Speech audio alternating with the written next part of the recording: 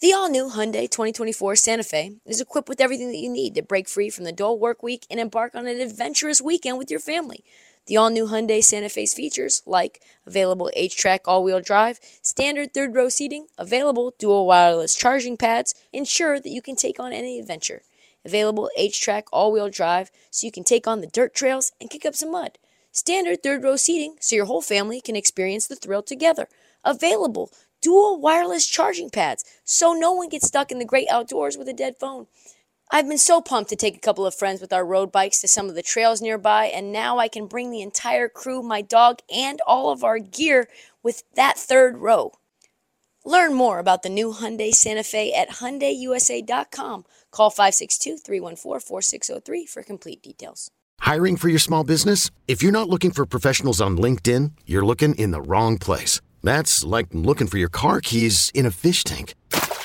LinkedIn helps you hire professionals you can't find anywhere else, even those who aren't actively searching for a new job but might be open to the perfect role. In a given month, over 70% of LinkedIn users don't even visit other leading job sites. So start looking in the right place. With LinkedIn, you can hire professionals like a professional. Post your free job on linkedin.com/recommend today. You're tuned in to Heat Check with Trista Crick. On this episode of the Heat Check, we have a special interview with one of my favorites, Keith Smith. Keith is a senior writer at Spotrac, or Spotrac, one of my favorite NBA websites that I don't know how to pronounce, as well as a Celtics insider. Keith joined me and my co-host PJ Glasser on BetMGM tonight. On a recent episode, we discussed the Trailblazers, of course, Miles Turner, why he may actually not be on the move, how Malcolm Brogdon symbolizes the new NBA, fascinating conversation around that, what's going on with Kawhi Leonard, and why the Wolves might be the latest team to be taken by Trader Danny. One of my favorite interviews this season, Nick, so do me a favor. Let's drop that beat.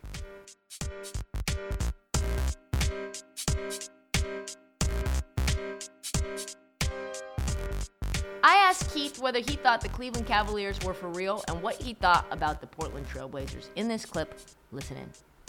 Yeah, it's still too early, but I think this is a case of water finding its level. They got out to that great start, but they weren't going to be that team all year. They've definitely got some holes in their rotation that they've got to shore up, and whether that's with development or they make additions down the line. But they're going to settle into being a good team, which is probably a top 6 team in the East versus being a top 2 or 3 team in the East. I saw that you went on Rip City Radio this morning and talking about my Blazers. What do you think about them and whether they're going to find their level or whether what they're doing is sustainable and kind of just your thoughts on what you are seeing from them? Because last 3 years, Keith, defensively, they've been abysmal, and right now they're 6th in defensive rating because of really Jeremy Grant. Yeah, I mean, a lot of it is, I think, 2 things. They got better defensive players on the court now. I think that has helped a lot by Jeremy Grant, but I think they're playing some other guys. Drew Eubanks is a really solid defender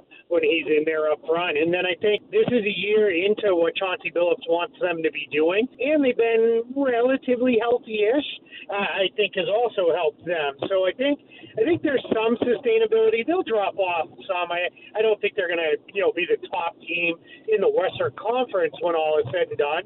But I think, again, this is a team that'll push. I had them in the play-in tournament. They might be able to get themselves out of it because a couple teams in the West that I thought might be ahead of them right now, they look like they kind of can't get out of their own way. So, Portland just needs to keep doing what they're doing, and they're going to put together a nice year up there. Indiana having a fascinating year, so I asked Keith about the Pacers and Miles Turner. Since he recently broke him down on Spotrac, he had a ton of great insight into his situation. I'm curious about your thoughts on Indiana because this is a team that everyone says wants to have the top 5 draft pick, and yet they're above 500. Miles Turner has been awesome. He's on an expiring.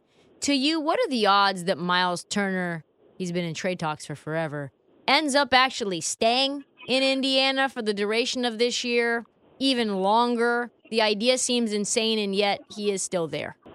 Yeah, I actually just wrote about him for Spotrac yesterday because he's a candidate for the very rare renegotiation and extend, which is where you can actually up his salary this year because the Pacers have cap space and because he's on the right kind of contract. So I think whenever a guy has been in trade talks for like 4 or 5 years, like Turner has been, but then he doesn't get traded, I tend to think there's something to that. Either he doesn't want to be or the team doesn't really want to move him. And I think he may stick right there. I would not be surprised if the Pacers, after the trade deadline is done and they see what moves are out there for them, maybe using that almost $30 million in cap space that they have, if they say, all right, you know what, let's give some of it to Miles Turner as a bonus now, and we'll tack 2, 3, 4 years on in the new contract. That still keeps him a tradable asset just in case, but I don't think he's going to go anywhere necessarily.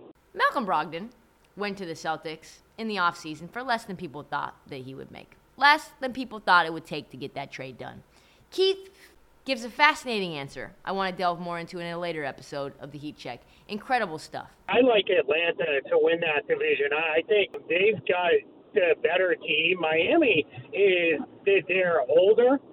You're already putting a lot of miles on some of their guys early in this season. That's very worrisome to me for what they may look like when we get into February, March, and April. What's that going to look like? They don't have a ton of depth on that team. They have major holes up front. They don't have anybody at the power forward spot. Their big man rotation has been a little bit messy. So unless there's a trade coming, which is not an easy thing to do for them because they're kind of out of tradable assets, I think they're going to be one of those teams that might be down in the play-in range, and I think the Hawks will ultimately win the division almost by default because it's not going to be any of the other three teams. They're just not good enough. Knowing how to speak and understand a new language can be an invaluable tool when traveling, meeting new friends, or just even to master a new skill. But it's not always simple when you're bogged down by textbooks and structured classes. That's why so many people trust Rosetta Stone. Rosetta Stone is the most trusted language learning program, available on desktop or as an app. It truly immerses you in the language you want to learn, like Spanish, French, Italian, Chinese, and more. You won't just be studying English translations. The Rosetta Stone intuitive process helps you pick up a language naturally, first with words, then phrases, then sentences.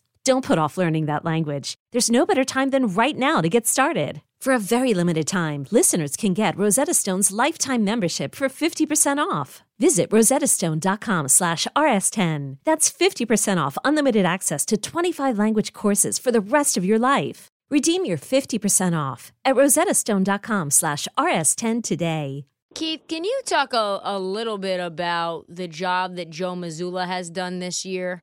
Because Woj says that he's coached his way into a long-term deal. I think a lot of people think this is a team that already went to the finals, so how hard could it be? But the institutional chaos that was going on when he took over was immense.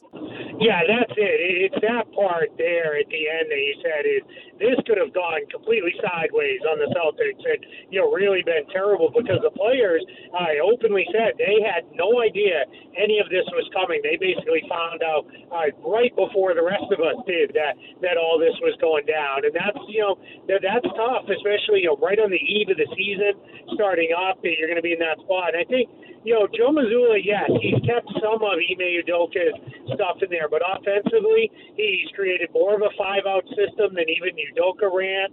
That's opened up driving lanes for Jason Tatum and Jaylen Brown. I think he's really empowered the players.